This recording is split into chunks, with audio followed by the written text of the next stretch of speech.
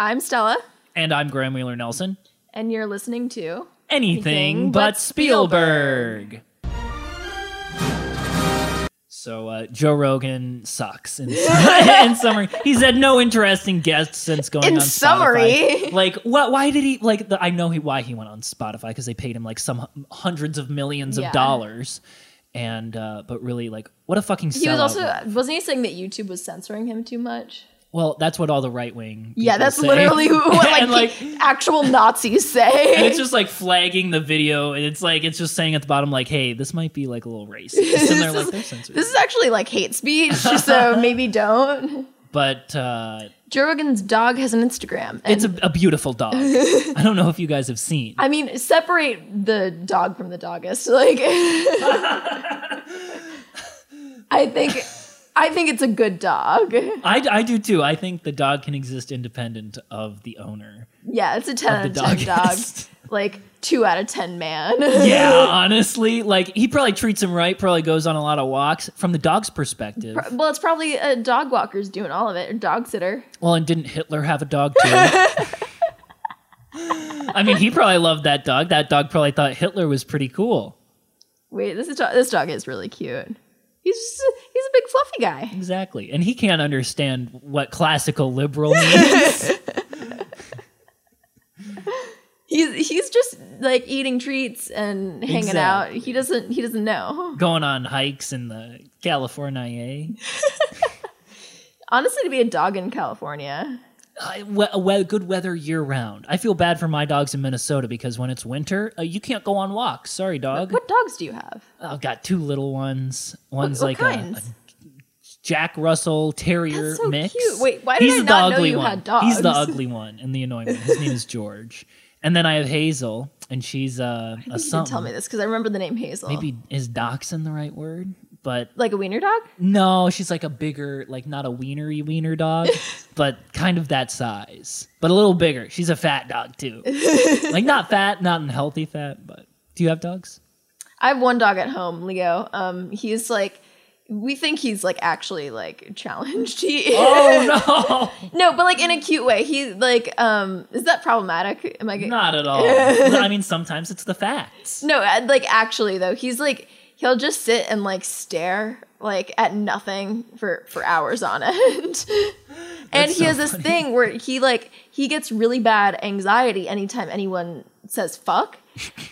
So like if somebody starts cursing, he will literally like run to the other side of the room, jump on somebody else's lap, and start like cowering in fear. That's hilarious. And it's not like we've never like yelled at him or cursed at him. Like he doesn't get that from anywhere. He's just an idiot. That's really funny. My dogs are just so paranoid. They're like, if they like hear a bush scrackle. Yeah, I love Leo. He's a big weirdo. We had a dog, Bear, before that, and Bear was like a big, like beautiful, like fluffy dog. He's on the thing back there. That's him. That one? Yeah. Oh my god. Now that's like a Joe Rogan dog. Yeah, he's like a Joe Rogan dog right there. Before these two, we had Zoe, and she was a chocolate lab. And oh my god. That's good. Chocolate labs are fantastic. Have you seen Silver Labs? No. You need to Google Silver Lab, because I think that is the most beautiful dog I've ever seen. Wait, that's really gorgeous. Yeah. He looks a lot like, so we had a Great Dane Mastiff mix named Simon, and this looks a lot like that, only like Simon was massive. Wow. He was like 130 pounds. Damn! That's like bigger than me. Yeah, he was a big dog. That's crazy. I love medium-sized dogs. Like the big, huge dogs where it's like they'll crush you. I can't handle that. I want that. There was a girl in high school who had that, and I was like, it was scary to go over to her house. I really want one of those. I want like a Great Pyrenees. Yeah, that's crazy. That's or like I want a Newfoundland, but they live like 2 years. Oh, because like they weren't meant to be that big. That's what's said about like pugs too. Corey loves pugs, and I'm like, those dogs are in pain. Like, dude, if you want to get a pug, get like a pug mix, because then they're gonna live like twice as long. Yeah. Anyway. So, I think Steve McQueen has a couple dogs. Yeah. Does he? He has a couple kids. I know that. Today we're doing Steve McQueen. The white one. No, the no, not the white one. one. The not white one. Yeah, not the actor, the contemporary director. Yes. The alive one. He is from London, England, and he is black. And we love him. Yeah. Yeah. This is like a fun one because like we have negative thoughts, but like mostly positive. I feel like we can have negative thoughts because we love him so much. Yeah, no, that's allowed. And that's where the criticism is coming from. Because I feel like anybody who just saw some of his like worst films and then like was like, I hate Steve McQueen. Like you don't know. No, you don't know. You haven't sat through hunger. You don't know. You haven't just like watched Shame alone at like 3 a.m. when in you're bed. like 15. Yeah. I don't know why everybody I know who's seen that movie has seen it at like the youngest age like imaginable, and it's like it's definitely the most adult movie. It's like that and Melancholia. Yeah. Like shit like that. It was literally like that and Melancholia for me, where I was like, oh, this is like film. This is what being an adult is. And it's not. Don't do that. It makes you more mentally ill. To all of our young listeners, just wait. It'll be there. It'll be there when you're ready. Yeah, and just watch fun stuff now. Steve McQueen. He was born in London, England, and his parents were from the West Indies, which is really just the Bahamas. It's a right name. It's the correct dictionary definition of the Bahamas. So he originally wanted to be a painter. Yes, which I respect so much. I feel like a lot of like, I don't know, good directors like are like really like painting beforehand. Yeah, I think that really it makes you a visual sort of filmmaker. Well, it's also like being able to like, I don't know, think more abstractly, I guess. Yeah, and to focus on like getting a story or emotion, because I feel like painters are much more in tune with that and with the artistry behind it. And because if you're coming at it from like a studio angle or like a big money Hollywood angle, it's a different mindset in creating the art, and that affects the art. Interesting. I think you make a good point. So you got a stupid fact for me, So Graham? this is a stupid fact. We'll have a couple other facts later in the show for you to be revealed. But the stupid fact is that he has been quoted as saying that he gets his best ideas while at home cooking or vacuuming. It's kind of interesting. What a dumb fact. Why write that down? I feel like when I'm like doing like busy work like that, because I like cleaning and cooking, like, you know, whatever, fuck gender norms, but some of them are like accurate. But like, I feel like when I do it, my brain goes all fuzzy. Yeah, well, it's kind of like a ritual. I'm super excited to get an apartment this summer and to cook and to actually be able to have like a space. And so I think it's just being a responsible adult and just sort of taking care of yourself. But I do agree. It's I love cleaning. But I also think like what I do is I always like clean or like fold laundry or like do dishes or cook while like listening to something or like not just music, like a YouTube video or like a podcast. And I think that that's not good because I think it makes it so I can't focus on one thing. Yeah, I get that a lot where it's like sometimes I realize I'm like, I have a no quiet today. It's just been like constant from somewhere. I'm watching a video while I eat. That's my big thing. But just shove all that digital noise right into my brain. And it's like we're staring at screens so much of the time. That scares me. I'm like, I don't want to go blind. No, this is like the first like real generation to be constantly doing that. Oh, we're fucked. Yeah, I know. I was thinking our about bodies that the aren't other built day. for that. I got high and I was like, my eyes. And then because like your eyes get so dry when you're high, I was like, am I going blind? And then like I don't wear glasses sometimes because the mask fogs it up, and so I've been not wearing my glasses a lot. And sometimes I'm like, God damn, I'm losing my vision. I can't see shit. But then I put my glasses on, I'm like, wow, no, I'm fine. What really scares me is like actual like tunnel vision or whatever, where like you start to notice that you're like it's getting smaller and smaller until it's like a little pinpoint. Yeah. That is so scary to me. Yeah. I had a teacher in high school where he said his son went blind, and they had to like he was super into like motorbike jump something or other, and so but he went blind from the inside out instead of outside in. So like the middle of his vision went first. Ooh. And so they had to put like LED that's like reflective weird. strips on the sides of the jump so that he could because he couldn't see the middle. That's crazy. Yeah, and so that I'm scared of going blind. Yeah. Would you rather go deaf or blind? Blind. No, deaf. I would never want to go blind. Going blind is like my greatest fear. But like, you could never listen to music ever again. Yeah, but in that way, like I respect a painter where it's like I am much more of a visual person. Yeah. And I love music, and especially like recently, I've really been getting into like, wow, it's like a really crazy thing that it's like, it's a cool art form. It would depend like where I'm at in my life. Yeah. Because like if I was like secluded on the countryside somewhere, I'd definitely go deaf. Yeah. For sure. Because you couldn't communicate with people if you're deaf. Yeah. And like if I'm not around people that much or if I'm just like tending to the sheep. Sheep don't care if you're deaf. No. And like I'd like to be able to see the pretty things. Yes, the mountains. But if I were in a city, I feel like I'd want to go blind. Oh my God, I could not imagine trying to traverse a city blind. Dog. You have a dog. Even then, I'd feel like the dog wouldn't really know when to go across the crosswalk. No, like, have you seen like the shit that like real service dogs can do? Like, it's insane. That is insane. Like, I can't believe that actually works. It's crazy.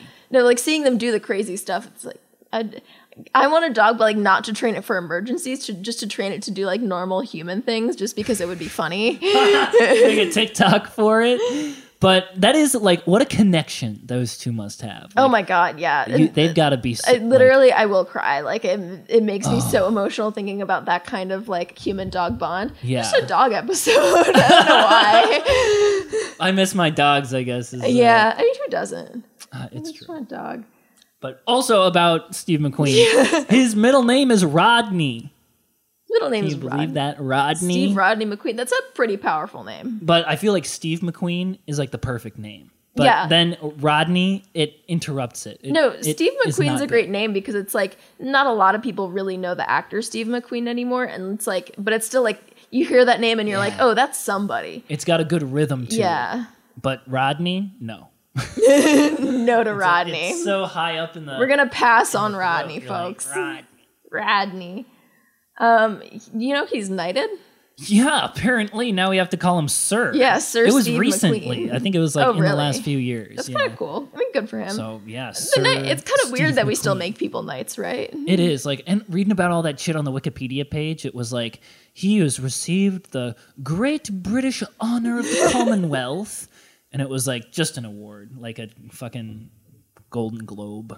You know what's really crazy? Like how, I don't know, countries that like aren't monarchies but still like have royal families just for fun. I think like we should make fun of them more because like Yes. that's ridiculous. Fucking a royal family, it's so annoying when people get so like excited about their weddings my and all God. that fucking shit. I can't stand it. But like also like I just don't get it. They were like, okay, we're not going to do the monarchy anymore, but like we want the family to still wear really silly outfits. And they're still gonna be rich as fuck. Yeah, We're we'll still just gonna give have them all around. the money for no reason. Yeah, and people are like, "Oh, the queen," you know, and I'm like, the "Fuck queen- you." What Fuck does you. the queen do? She doesn't Exactly. do shit. Exactly. It's just like the prime minister controls everything or whatever. Apparently. It's still Boris Johnson, right? Ugh. I hope not. I think it is. I don't even know. I got confused because we had an election and like I'm just gonna look it up. That guy Jeremy This Corbyn, might be I liked embarrassing. him. This is kind of an embarrassing, but I feel like we should know. Global. I feel like he made a big stink when he first got elected, but now it's really drifted off into Who, Boris Johnson? yeah, Boris Johnson. Yeah, it's still Boris Johnson. Ugh. What an awful man. What a repulsive human being. Really, really. I And mean, it's so sad what happened to Jeremy Corbyn. I yeah, really liked him. it was just the Bernie ordeal. He was such a nice guy, too. It was literally just like Bernie, but in the UK. It was. I'll never forgive the DNC for what they did to Bernie. Oh yeah, absolutely. in not. my life. Absolutely not. That's why when Corey is like, "Oh, Michelle Obama," and like, "Oh, I love all the," is like Bill Clinton, you know. And I'm like, or Carrie Thompson. Oh, I love Carrie Thompson though. I don't want her to. I'll delete that. But there's a professor that I love that she's very much like that, and I'm like, come Just a on, liberal. get over it. Get over it. Yeah, I just Fuck the Democratic Party. Yes. Fuck all parties, really. I was thinking today, wouldn't it be like pretty based and red pilled if I if I learned Russian? Just for fun? Just for fun. Is it to like read is it to read like a Russian just for fun? My cousins are from Russia, so I have respect for that. It wouldn't be red pilled. That's stupid. It wouldn't be based. It would be neat. It's a cross-cultural. You're expanding your cultural boundaries. Yeah, but it's like, it's like hot and communist. Yeah. Are you doing it for the hot communist bit? Partially, yeah. Well, as long as it's not all the way. I probably won't, but I think it would just be fun. It learns a couple good phrases so that people will think you know a lot. Or I just want to get the accent down, really. Yeah. Donde está la biblioteca? That's all you need to know. It's just Spanish. But that's like the Spanish phrase. Did you learn a language? I did three years of Spanish. Oh, that's not that many. It was awful. I hated it. But just because of the teachers. Oh, yeah, that's fair.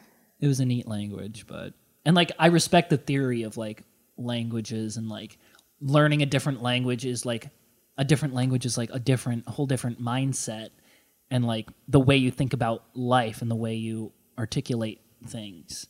And so I respect it. Yeah, no, I do too. What were we talking about? I think we were talking about Steve McQueen and his what our impressions of his work are in general. Ooh, yeah. I feel like his work is really, I don't know. It's very. If I didn't know who he was and the movies that he did, and you showed me 2 of his movies, I wouldn't guess that they're the same director. Depends on the movies that you showed me. Depends on the movie. But if you showed me Shame and Hunger, I'd be yeah, that makes sense. Yeah. But if you showed me Widows and Shame, I would not get that. I agree. I think the first 3, Hunger, Shame, and 12 Years a Slave, are kind of a trilogy, a spiritual trilogy. I don't know what I mean by that, but that's what it is. The Lars von Trier. It's like the trilogy of hell or something. No, I think it's just called the Depression trilogy. Yeah. Have you seen Nymphomaniac? Wait, no, we should I haven't. save it. We'll do it. We'll do a Lars von Trier episode. I think it's on the list. Yeah, you should watch it. It's kind of. It's it's so upsetting. It's unwatchable a little bit. Well, I'm excited, but anyway, we're really straying. I do think Widows deviates significantly from his other movies. Yes, but I'd also say 12 Years a Slave and Shame and what's the new one? Short Axe. Small Axe. Small Axe. All of those feel very different styles. Yeah. Just visually, I'd say.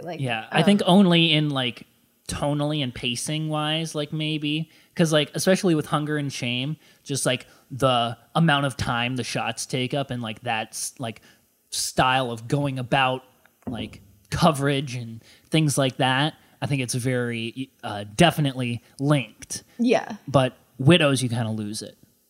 No, I agree. I think also his work, I have a couple adjectives. Yes. Go for it. Tell me your adjectives. Pointed. Yes. Intentional. Yes. Contemplative. I think especially in Hunger and Shame, he really lets shit drag out of just Michael Fassbender just being fuck, what the fuck did I just do? And I love that. And very with all the long takes. Yeah, and is on here just also he chooses really good actors too, and I feel that's kind of half the battle. Absolutely. Because if none of his movies would be as good if the actors weren't amazing in them. But it's also he's got to be a really fucking good director to direct them like that. But still, he's working with fantastic actors. And Michael Fassbender in these first 3 in the spiritual trilogy, I'll call it. He is such a fucking good actor. I can't even believe it, especially in Shame, and we'll get to Shame. But he is so fucking good. I'm going to warn you guys right now. We're going to talk a lot about Shame. And I'm guessing 90% of the listeners of this podcast have never seen Shame. Oh, I'm sure they've never heard of it. They're who's Shane? Who's Steve McQueen? But it's a good one, guys. You should check it out, but in the privacy of your own home. And then skip this bit because we're going to give spoilers. But I also think that he chooses good crew and actors. Yeah. Sean Bobbitt shot like everything of his, and the cinematographer, and he is amazing. He also shot Black Messiah with Jesse Plemons, and The American Old Boy. So there's your fun fact for the day. Not yet. That's a fun fact. A fun fact, not the fun fact. That'll be later. We should like make a supercut of all the times we bring up Jesse Plemons. That's gonna be at the end of the season. That's like, you know how there's like the bacon number? Yeah. It's like Jesse Plemons number. The Plemons number. I'm so excited. That's gonna be my my senior thesis. Our BA capstone is just Jesse Plemons. Jesse Plemons. We'll go up to the board and be like, "Have you all heard of Jesse Plemons? What are the odds we can get Jesse Plemons to act in our BA Like capstone? probably high. The Emerson Mafia is limitless. So we like make a post being like, "Hey, I have one request and one request only. I have cancer. Give me the this is my Plemons." Make-A-Wish. We're too old to do Make-A-Wish. Oh. We get cancer, we just have to pay a lot of money. Up. That's really fucked up. Yeah. But that would be my one request to the Emerson Mafia. Yeah. That's my dying wish. Yeah. My last bit about his in general shit is that in every one of his movies, he uses dialogue very sparingly and very intentionally. Not so much in Widows, but I'm thinking definitely Shame and Hunger. Oh yeah, absolutely, and I appreciate that because it's like it's putting a lot of trust in the actors, like we're saying, and and the audience. But like also your ability to like make sure everything in the shot and like what everything the actor's doing is saying what you want it to say, rather than just like having the dialogue like take up that entire scene and like that being your main focus. So I think it's like it's cool. It's like it's not something to like brush aside as being like, oh, it's boring. Because it's like in those shots where nothing's happening, he's doing a lot, which I'll say like not every director does. There are some directors who try to do this and it doesn't work. There's got to be beats, specific beats. Gaspar Noé. I was thinking about that, about like what, and we'll get to this, but like Shame and Love. Yeah. And like they're very different films. Very different. Very different films. Very different. But we'll get to Shame that. is much better. I agree. But let's talk about Hunger. Or if you have anything else to say about his general. I think wait, I did have something to say, but I don't remember it. I'll think of it later. You can interject. Oh, they're all sad. That's it. Yeah, that's very true. He doesn't like happy shit. No. Yeah, so let's move on to Hunger. I haven't seen Hunger in a while. I haven't preface either. with that. I watched it. Shame was the first movie I saw of his, and then I watched Hunger. And honestly, Hunger I did not like as much as Shame. No, me neither. And so like, but it was his first movie. Yeah, for like a directorial debut, you can't fault them. Yeah.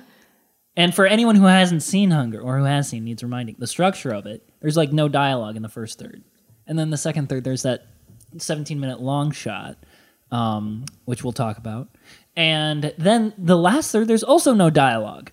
And so I think this is the least dialogue in any of his films.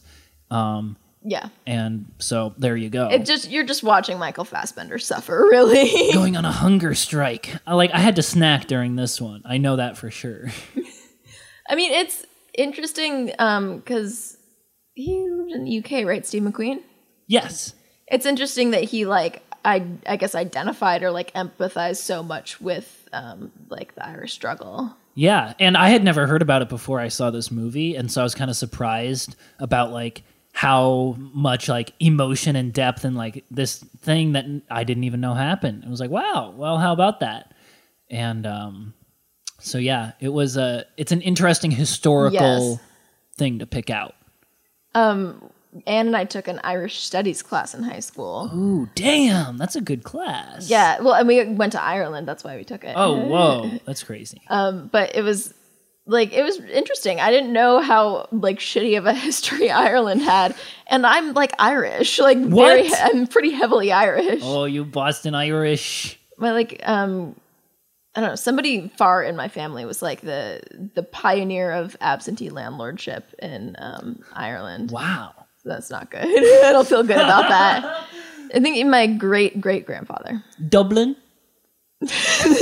Yes. Good point. But that's really cool. I think Ireland, I want to read Ulysses, but I haven't.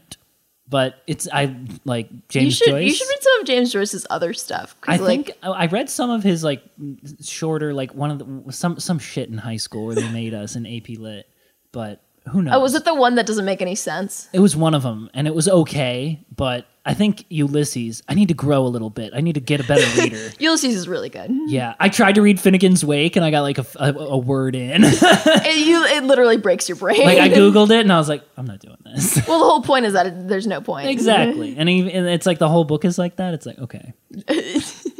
But Hunger I thought was very visceral. It made me hungry.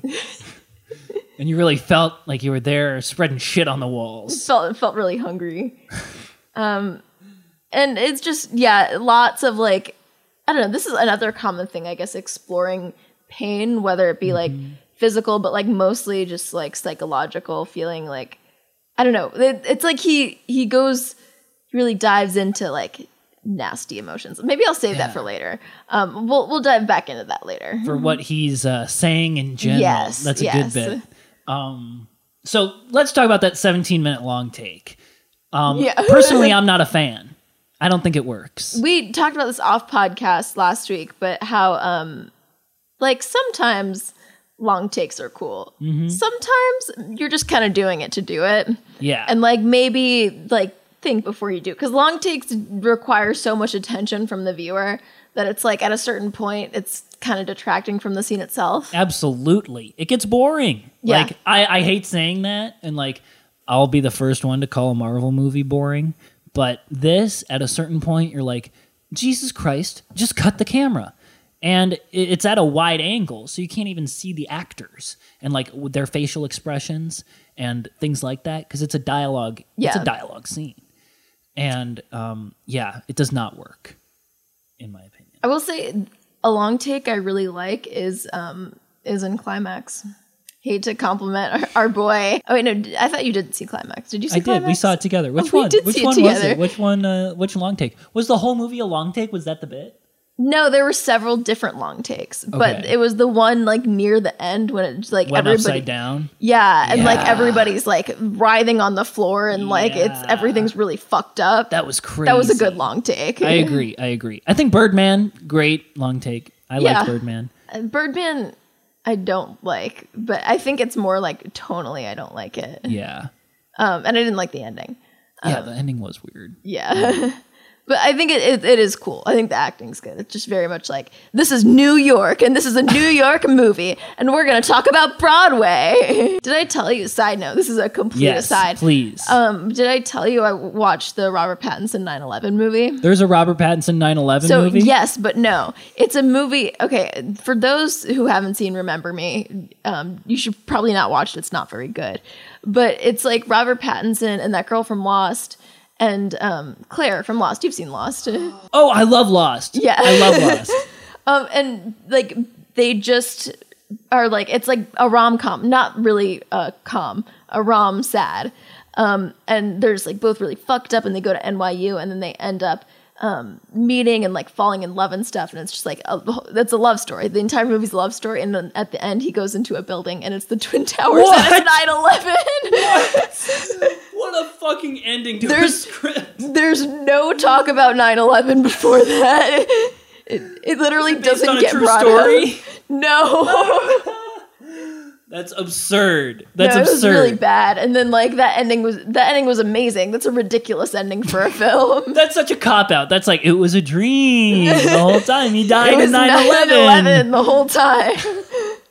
Wow. That's insane. I feel some part of me feels like it's like that movie must have been like some kind of like propaganda. They were being paid off by like the CIA. Yeah, to make a movie being like 9/11 was really fucking sad, wasn't it? It's really sad. We gotta go to war now. Because the only foreshadowing was that like in one of their classes they were talking about terrorists. That's like they figure out the ending and they're like, where can I like it literally where was. Can I set this up? Like, okay, so in between this scene and this scene, they'll talk about terrorism, and then it'll be subtle. Yeah, it was very subtle. But what a shame. 9/11. Shame. Oh! What a shame. Well, since we're talking about shame, do you have anything else to say about Hunger? No. Okay, good. I don't either. So Shame is definitely his horniest movie. I have to say. Shame is one of the horniest movies. Ever. I agree. I would agree. But with like that tastefully statement. horny. It's artistically horny. Yeah. I think that's the subtitle for the episode. Ram took an absurd amount of notes on Shame. Just all of my thoughts, just stream of consciousness, just like Ulysses. Yeah.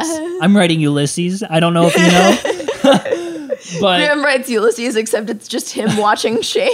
first, I had a quote from Sean Bobbitt, the cinematographer, which applies to all his movies. Philosophy towards shooting. And he says, this is a quote, coverage is like mass production. If you shoot enough, you can cobble it together into whatever you want. So it's really about not making decisions. It's a decision not to make a decision, which I think is a trap a lot of people fall into, where it's like, we'll just get 10 different camera angles and they'll find it in post. Like, that's dangerous. Yeah. And Steve McQueen does not do that. No, you're definitely right. Everything is like so intentional. Yeah. And like intentionality, mwah. Mwah. We're doing a chef's kiss. I think one of the main themes is addiction. Yeah, well, yeah. Sex addiction, to be specific. So for people who haven't seen Shame and aren't going to watch it, because it's this guy, Michael Fassbender, and he like, his sister comes into town and she's kind of a mess, and he has a sex addiction, and that he's like a very solitary dude. Executive. He's like Yeah. a finance He's a executive. douchebag. Yes, very. New York. Yeah. But so he's like just kind of a douchebag, but this is like with his sister coming into town, he like starts to feel vulnerable about his addiction and the shame around his addiction. And honestly, I'll say it right here. Until I saw this movie, I'm like, sex addiction's like not real. Like you just like It's sex. like, you whatever. have sex? Oh, good for you. Yeah. It's just like okay, Russell Brand, like you have a sex addiction, okay. But after this movie, I'm kind of like, okay, Yeah. I understand how it could be like a real thing. Yeah, that was me reading Infinite Jest, which I don't want to talk about Infinite Jest too much because it's a douchey, again, it's a very douchebag thing. But I thought they lined up very nicely, Shame and Infinite Jest, because I think addiction can come in any form to anything. And there was actually a quote, and this is the only quote of David Foster Wallace I'll read on the podcast. Ooh, and he says, there's actually no such thing as atheism. There's no such thing as not worshiping. Everybody worships. The only choice is what we get to worship. No, I mean, that could absolutely apply to both. Absolutely. And sex addiction, he's worshiping sex. People worship gambling or cocaine or drugs or any high experience, any running, surfing, anything. Or like worshiping concepts. Yes. Ideologies. Yeah. Because like, I don't know. I think to some extent, like worship this idea of like morality and like perfect morality. Yeah. That's a good one to worship, That honestly. sounded like a fucking like, I'm a good person. Actually, no, I'm just saying like, I think I like concern myself with issues of like ethics more often than I probably should. So yeah, I don't know. Everybody has something. Yeah. Whatever And takes up your headspace. absolutely. And that's why people who are like who say they're not addicted to everything, I think everyone has addictions. Everybody has multiple addictions. Yes, absolutely. It's just which ones are viewed like less acceptable, or I mean, obviously also which ones are like most harmful. If your addiction's like killing people, like Probably not a good one. maybe don't. The addiction was treated very humanely, and because you really fucking empathized with Michael Fassbender, even though he's like a douchebag and a repulsive person, and like you're like, oh man, this guy is filthy, but you empathize with him, and the performance and like everything really makes you fucking be like, you feel for him. Yeah, absolutely.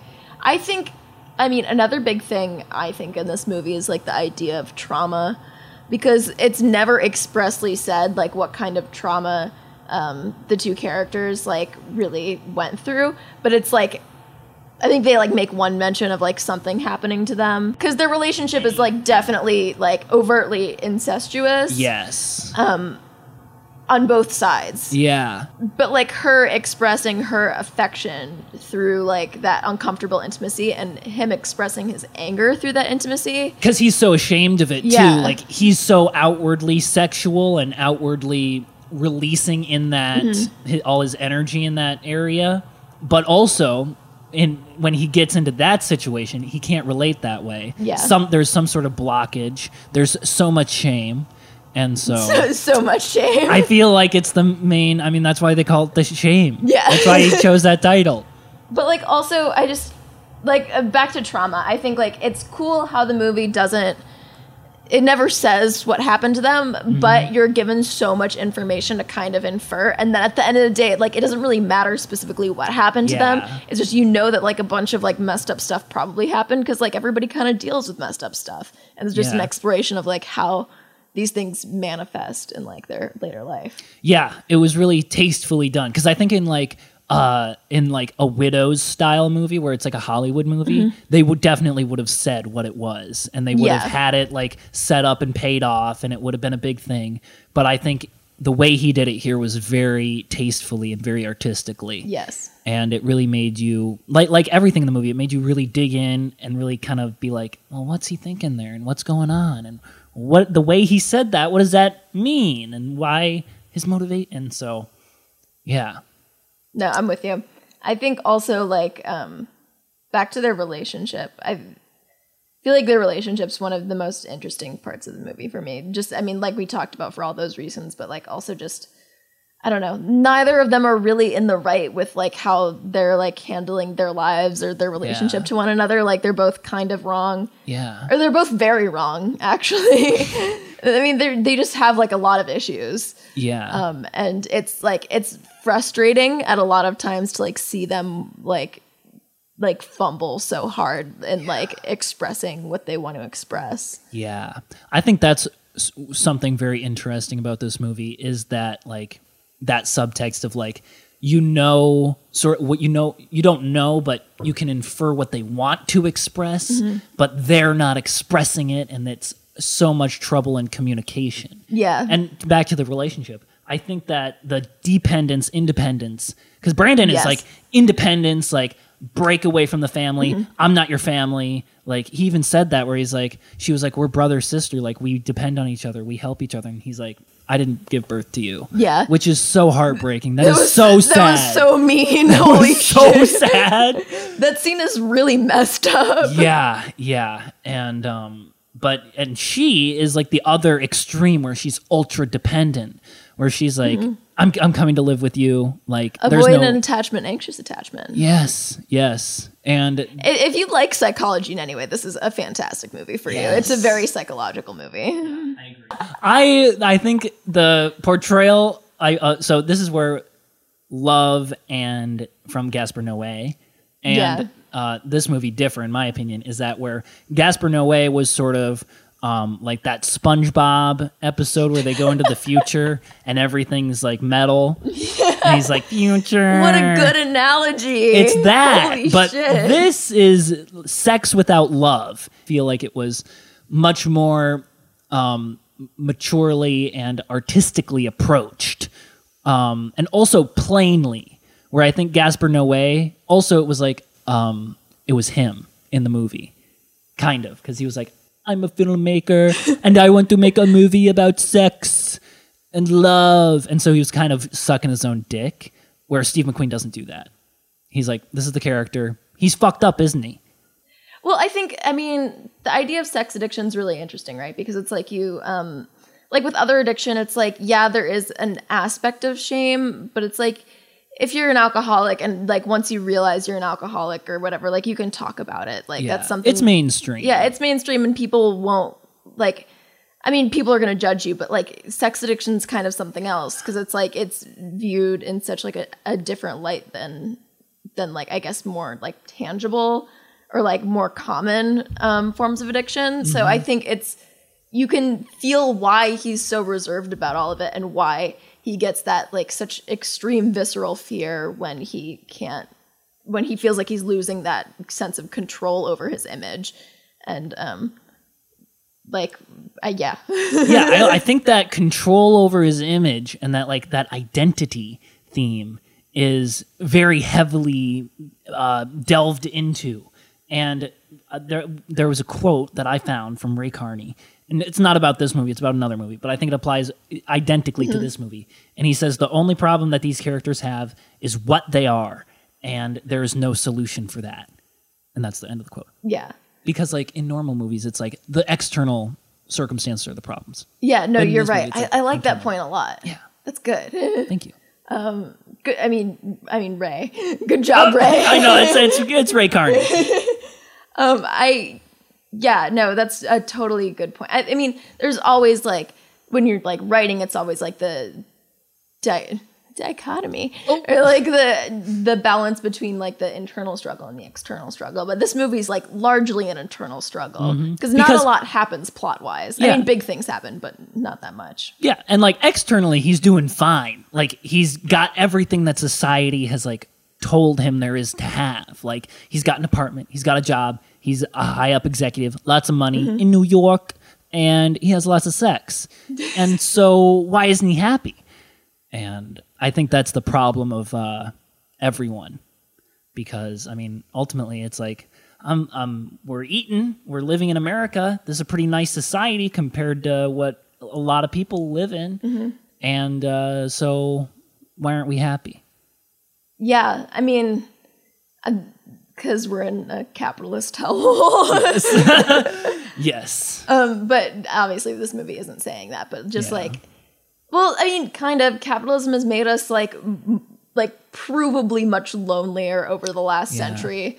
And I think a lot of this is about loneliness too, because it's like he has like his really shitty boss friend, and like his estranged sister, and like really nobody else. Like a lot of like prostitutes and hookups. Yeah, and it's so funny because it's like sex is viewed as like the like high point of intimacy, but that's not intimacy. And obviously it's not sort of equatable that way, and that it's sex without love. Well, and the scene where it's like when he's like hooking up with the one girl he actually likes, and then he stops. Well, I thought it was because he couldn't get hard. That was my guess. I wrote down he can't have sex with black women. He literally sucked dick in that movie. Somebody else sucked his dick. Yeah. But not black women, apparently. No, I assumed it was like he couldn't get hard because he had like genuine feelings for her. Yeah, and it's like he's so scared of that. Yeah, but also like you see, because he like way overreacts to the situation too, and it's like you see how like his like that's the end of the world for him. If he loses his ability to like have sexual pleasure, like that's it. Yeah, that's like his avenue of who he is. That's how he views himself is in terms of that. And so, and then like he fucks the same girl in the hotel like right after. No, it was a prostitute, wasn't it? Yeah, like the prostitute. Yeah, and then it was like she like furls his hair. Yeah, and was like, good job. Good job. Yeah, but anyway, it's just like it's so sad because it's like the one girl he actually like. Yeah, and I think going off of that, the final scene I think is a very powerful scene with the threesome. Because it's like the thesis of the film pretty much is that he's getting everything he wants. He is like gratifying all his desires to the best of his ability, and he is the most miserable that he's been in the entire film. And I think that's a very that's because it's not he has everything he thinks that he wants, but he doesn't have everything he wants. He wants to be happy. He wants to like have like real connections with people and like not be so dependent on this one like external thing for happiness, which like it's just making it worse. I mean, that's the issue with addiction, right? It's like you have this one thing because in the short term it will make you happier, but in the long term, like addiction itself will eventually destroy you. And it's so like even if what you're addicted to isn't like drugs or like whatever, like just the act of addiction, I think in and of itself is inherently destructive. Yeah, and I think it's like disturbingly like soon after you start the addiction that it stops being pleasurable. Yeah. And that the balance is way off and you can't get off the train. And so it's like when people are like, oh, I was an alcoholic for like 12 years or whatever, probably the first year it was cool, and then the 11 or shit. This is Dare with Graham and Stella. I think the only other thing I have to say about shame is that it really makes you think, like, too often, like, you realize, like, what to do after you should have done it. Ooh, yeah. And I think that was, like, 100% with his sister. Yeah, oh so my God, sad. holy shit. That scene was so fucked up. Him, like, rushing to the subway, and, like, the subway was and you were down. like, what's going on? And you're like, oh, no, oh. Or you're like, no, it's okay. Oh, no, yeah, it's and not. it's like, oh, no, he's just, like, oh, no, oh, my God. Yeah, but it's like you knew as soon as he knew, because it was like they had that kind of connection. Yeah. Like, out of what they experienced, probably, that just, like, oh, it's fucked up. Yeah, and that's strange too, how trauma sort of like binds people like that and can get passed down, but like also how it manifests very differently in different people. Because they are like such different people, but like you can tell they went through similar things. God, it's such a sad movie. It really is. Like, don't watch this movie if you're not ready to just be fucking depressed. But sometimes it's like, oh, it's like good. Yeah, you got to be ready. Once you're ready to be depressed, you're like, I think I need a little depression right now. Yeah. Just like mainline it into my bloodstream, the lack of serotonin. Yeah. I thought it's a really good movie. Yeah. Shame is amazing. We still have more movies to go. So, 12 Years a Slave was the last in his spiritual trilogy. And it was the movie about slavery. And personally, Stella, I don't know about you, but I'm anti-slavery. On this podcast, I think we should maintain a stance of anti-slavery. Yeah, I agree. I'm anti-slavery. Yeah, and the Anything But Spielberg podcast, we're pretty anti-slavery. And anti-racist. Well, yeah, no shit. I just wanted to get that out there before we talk about this movie. Yeah, no. Which is really good. It's a really good movie. No, I liked it a lot. I haven't seen it in a long time. I haven't either. But when I did see it, I remember really liking it and being affected by it. I remember, I don't know why my mouth just made that sound. That was crazy. I remember there being like, I don't know, the production design was good. That's like a specific weird thing. Sometimes I'm like, ooh, that's fun. Yeah. Also, side note, did you see First Cow? What? First Cow. What's that? It came out last year. No. It's like a movie about like the frontier and these two guys who like become friends and then start like making like pastries for all of the like gold rush seekers. Wow. That movie just has really good production design. That's why I share it. I looked it up. It takes place in 1820. Yeah. That's some crazy production design. Yeah. You got to be talented for that. But anyway, 12 Years a Slave. Yeah. It's good. It won a bunch of Oscars. Deservedly so. Yeah. And I don't know if this is true, but I read that Steve McQueen is the first black person to win a Best Picture award. And I don't know if that's true. But I hate awards, honestly. The Golden Globes just happened. I did not watch them, and I'm happy I did not watch them. Yeah, no, because I didn't fucking like know any of the movies that were. Well, I knew of the movies, but I was like, those weren't any of the good movies. And there weren't many good movies. At least I haven't. I seen saw any. some. I mean, last year was I'm Thinking of Ending Things, which I. Oh shit, that was good. That was good. She Dies Tomorrow. I really liked. Can you send these to me because I'm just gonna send me my letterbox list. That's a good idea. But yeah, I think I feel like I don't have a ton to say on this one, which is unfortunate because I don't know. It's I'll have more to say about Small Axe. Yeah. But I feel like it's such a struggle that like Graham and I are so far removed from. I don't want to like say anything that would be insensitive accidentally. It would have been hard to be a slave. Yeah. And fuck slavery. Yeah, I'm anti-slavery. But it's a really good movie. And Michael Fassbender's good. The main guy is good. Cinematography's good. Yes, true. Okay, let's move on to Widows. Yeah, because Widows is the hot take family. Yeah, we've got a bit more to say about Widows. It's not good. No, it sucked. It was really bad. There were some okay shots, There were some okay shots. That's the best we can say. The acting wasn't that good, which is weird. And it had Viola Davis and and she's all an these amazing people. actor, and it was just not that great. No, it was really just okay. I genuinely don't really remember the plot that much because I think it was a heist. It was a heist. It was a heist for the aldermen. Yeah, but like it was a heist made out of all not dead people. Widows, like women with dead husbands. It was like the husbands were heisters, and then the women were like, "Oh shit, our husbands died. Now we're widows. We better heist again." But I don't remember why, or like someone was after them or something. Something was going on. Yeah, it was like we gotta save the dance recital or something like that. But it was really bad. And the big one shot, because each of his movies has a big one shot where it's like he's sucking his dick.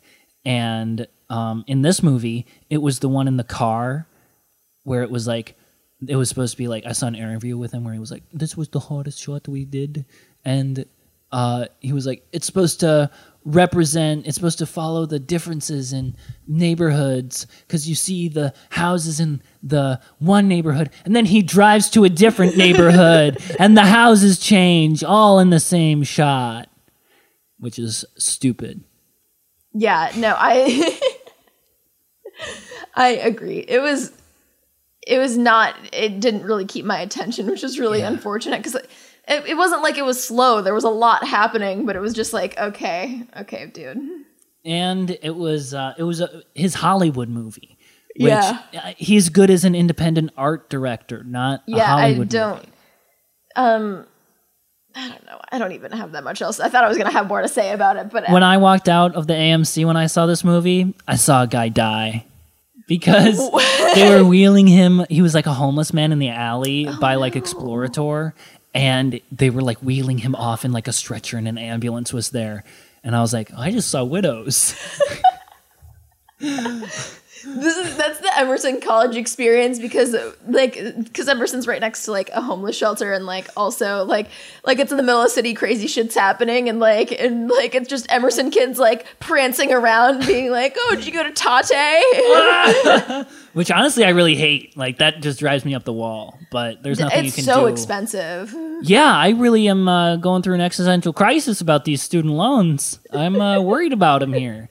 Oh, I thought we were just talking about Tate. Oh, I thought you were talking about Emerson College. Oh, no, I was just... But I don't go to Tate because of that reason. Yeah, it's too expensive. It's ridiculous. I got El Jefes the other day for the first time in a while. Oh, delicious. It was fantastic. We used to do Taco Tuesday. I know. It's too cold. It's can't too cold. Do it. Yeah. Maybe later in the semester. Once it warms up. But... God. Delicious. Insomnia Cookies takes board bucks. Oh my God. So, I haven't told... Well, this happened like 2 days ago. My Insomnia Cookies story. So I was over at Luke's. We ordered Insomnia Cookies. It was roughly 8 p.m. Delicious. We wait an hour and we're like, this is taking a while. Oh no. And then we wait 2 hours and we're like, okay. And it still said baking on the tracker. And so we called them. The store doesn't pick up. We call Insomnia Cookies headquarters and we're like, where are our cookies? And so they're like, we'll call the store, and they called the store and they didn't pick up. And so they're like, well, we could cancel your order or you can wait because it looks like you're the next people up. And then we're like, okay, we'll wait. We waited 2 more hours. What the fuck? This is like 6 hours at this point. They're like about to close. And we're like, okay, we'll call again. So we called again and they're like, yeah, they haven't done any orders since you guys placed it. But the store won't pick up our calls. So, you want to cancel it? And I'm like, yeah, I guess. So now I have like a voucher for like 9 free cookies, but I don't want to order from that place anymore because I think like somebody died while we ordered it or something. That's so weird. Because like it just didn't work. So Widows, not much else to say. It was shitty. That's our take. Widows, shit. Small Axe. So this is his new... Stella, you texted me that this is a series of short films. It's a series... It's okay, not short films. No, I looked this up. The first episode is 2 hours long. Yeah, that's not a short film. It's a series of films. I watched, I think, episode 2, or maybe episode 3. It was Lovers Rock. I watched the first, 30 minutes of the first episode. Yeah. I liked it, actually. I thought it was really good. I agree. The stuff I did watch, it looked way better than Widows. Is it? Okay, good. Yeah, no, it was like very personal and like really like intimate. Because his parents are from the West Indies, which it's about the West Indies in Britain. I think all of them are different, like locations and stuff. I could be wrong.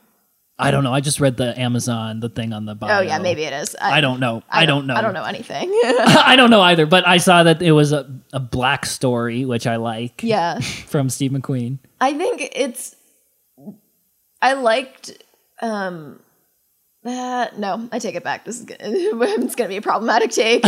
Somebody's going to get mad at that. What? Off podcast. Okay. I like how so many black stories are like entrenched in suffering. And like, actually, I could probably say this on the podcast. Yeah. Like so many black stories are entrenched in suffering and pain, like strictly because of like the racial prejudice that exists in this country and all countries.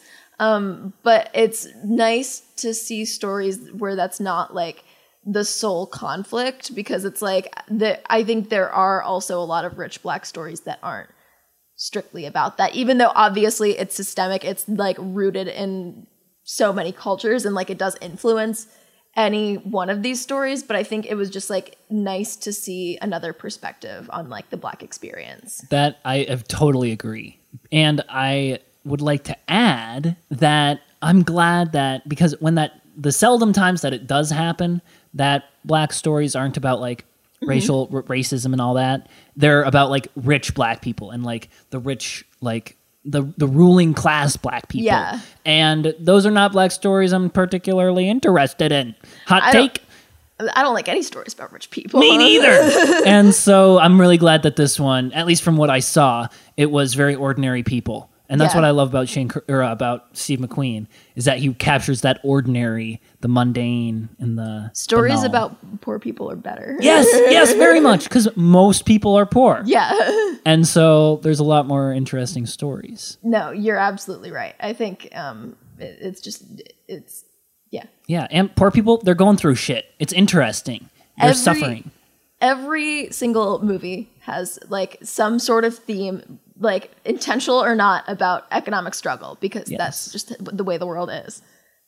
And this is not related to anything that we're supposed to be talking about, but I feel myself starting to slip into that dialectical materialism. To slip into a communist rant, and I think I should back out now. You're saying that it's all of history can be viewed as a class struggle, huh? Yeah, because it can. It certainly can. Anyhow. I did like these. It seems like he's returning to his roots. Yeah, and it was, I don't know, I thought it was really cool. I want to watch more of it. Me too. I literally didn't know it existed until the Golden Globes. So I didn't know it existed until you texted me about it like 2 days ago, which is why I didn't watch it. I know, I wish I had had the chance to watch more, but I think I still got a good feel for it. And in the episode, because the episode I was watching was all like about like music and like romance and stuff. And like the music was really cool. Like, just the use of sound and everything was really awesome. A lot of like great singing and stuff. Like it was, I liked it a lot. Yeah, I agree. I'm optimistic. I'm going to watch it. I'm going to watch more of it because I'm glad he's doing shit. Yeah, same. And like at first I was on the fence about like 5 hours. Is it like an anthology? Are they all different? Is it all different shit? Like each episode? Yeah, it is. Okay, I like that. I love anthologies. Me too. If you don't like anthologies, you're a simpleton. You're a simpleton, yes. But because at a certain point, because I was going to say if they were all connected, I was going to say at a certain point, when it's like 8 hours of fucking material like that, it's a different medium than film, than a 2-hour story. And I feel like his drawn-out style works better in that 2-hour limit. Because I feel like if he's unlimited like that, he'll just spend too much time with the boring shit, like in Hunger. Yes. No, I agree. I think that it's a good platform for him. Yes, I agree. And I'm excited to see him do more TV stuff. Me too. Think, everyone's doing TV stuff. So, Stella, what's your objective? Do you have anything else to say about? No. Okay. What's your objective best? It's same as yours, Graham. It's shame. Hey, that was what I put too. That's what I put too. Because we both love shame. Yeah. And we're not ashamed to say it. We're not ashamed to say it. Objective worst? Windows. Windows. Yeah, I don't think we have to expand on that. Yeah. So Stella, what do you think he's telling us? So, like I was starting to say earlier, I think that he really likes to explore the most like difficult and like nasty of emotions because like, I mean, obviously like the feeling of shame, but like the feelings of injustice, like feelings of powerlessness, like, I don't know, just feelings of like something that you can't control. It's out of your hands, but like you feel like really passionately terrible about it. Yeah, that's a very good way to put it. I would think, and I agree in the same vein, that he's really trying to explore suffering and really ways that the external, like I think in 12 Years a Slave, it was very much an external suffering, but in shame and hunger and probably Small Axe, it's a lot more of like self-attacking suffering and how we get ourselves into so much trouble and we're so hard on ourselves. And I think that he really explores that mental turmoil in a really interesting way. No, I agree. I think that's a good way of putting it.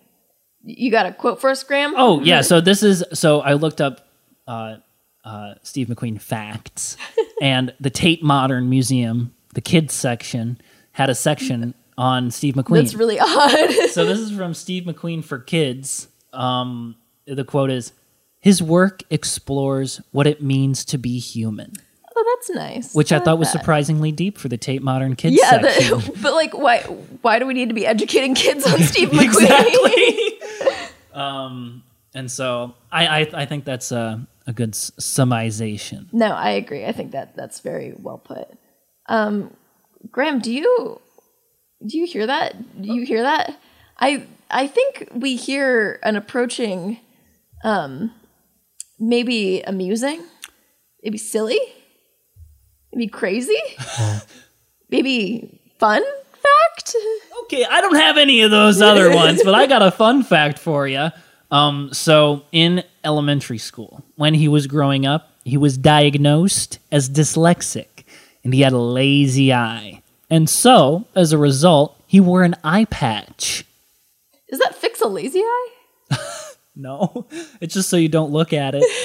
Does he still have a lazy eye? Maybe he corrected it.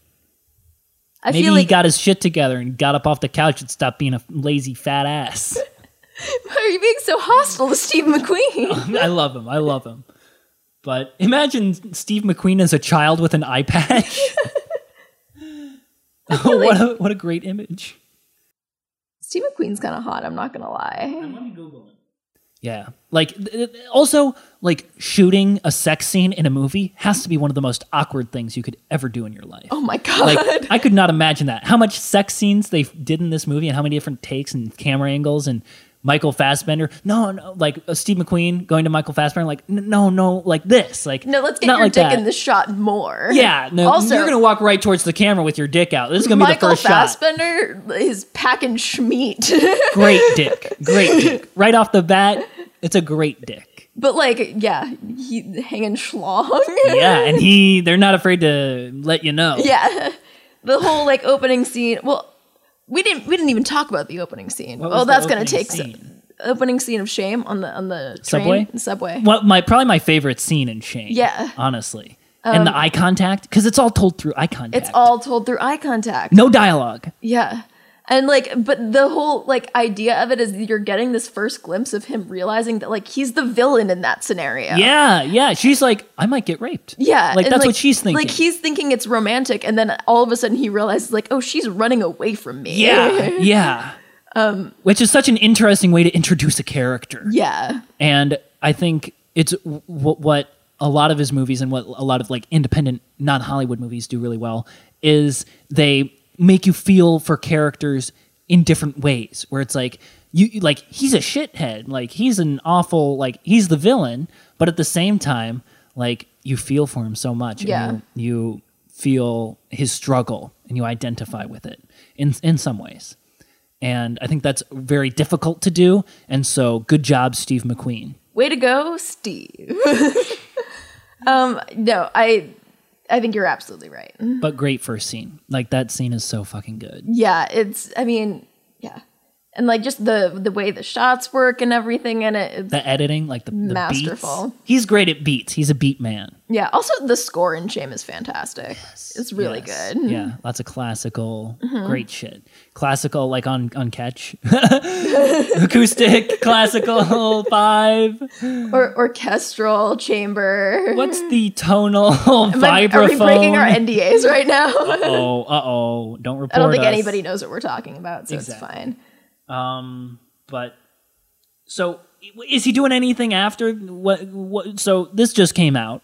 If you're asking, like, what's he gonna do next? What's he gonna do next? He just came out with like 8 hours of fucking material. Dude, that's like a lot of shit to make. Like, that's like 4 movies. Yeah. Like, that's insane. So calm down. But is he coming out with anything? It appears that he is. He is. He's going to do a documentary about Amsterdam that was under Nazi control, so during World War II. And it's written by his wife, who is Dutch. Ooh. And a historian. I think that's cool. But I also would like not hate to see him do like more contemporary stuff. Yeah, that's what I loved about Shame, is that it was very contemporary. Yeah. And it was a modern, it was a reflection of modern society, where I feel like, don't get me wrong, 12 Years a Slave, the racism is very pertinent. Yeah. No, I mean, absolutely. Yeah, but I love it. I love it when he Small does. Axe, but like, I don't know. And I'm not saying like I want it more accessible to me as a white person. No, yeah. But like I think just make Small Axe, but like do like present day shit too. Yeah. I think that would be cool. I agree. So I think that's all I got. That's all I got too, really. Okay, well, so in that case, you should follow us on socials. I'm on Instagram at Stella no, that's not my Instagram. Oh. I'm on Instagram at Stella.Drews with 2 S's, DREWSS. And my Twitter is Stella's Films. And Graham's? In Instagram is F_Instagram, GRAHAM. And if you want to follow Pods for more updates on our podcast and podcasts like ours, the Instagram is somewhere. If you want to follow Pods for updates on, oh my God, I can't speak. I've lost it. If you want to follow Pods for updates on our podcast and podcasts like ours, you should follow us on Instagram at pods.emerson and Twitter at podsemerson. Bye. That was a good one. That was a good one.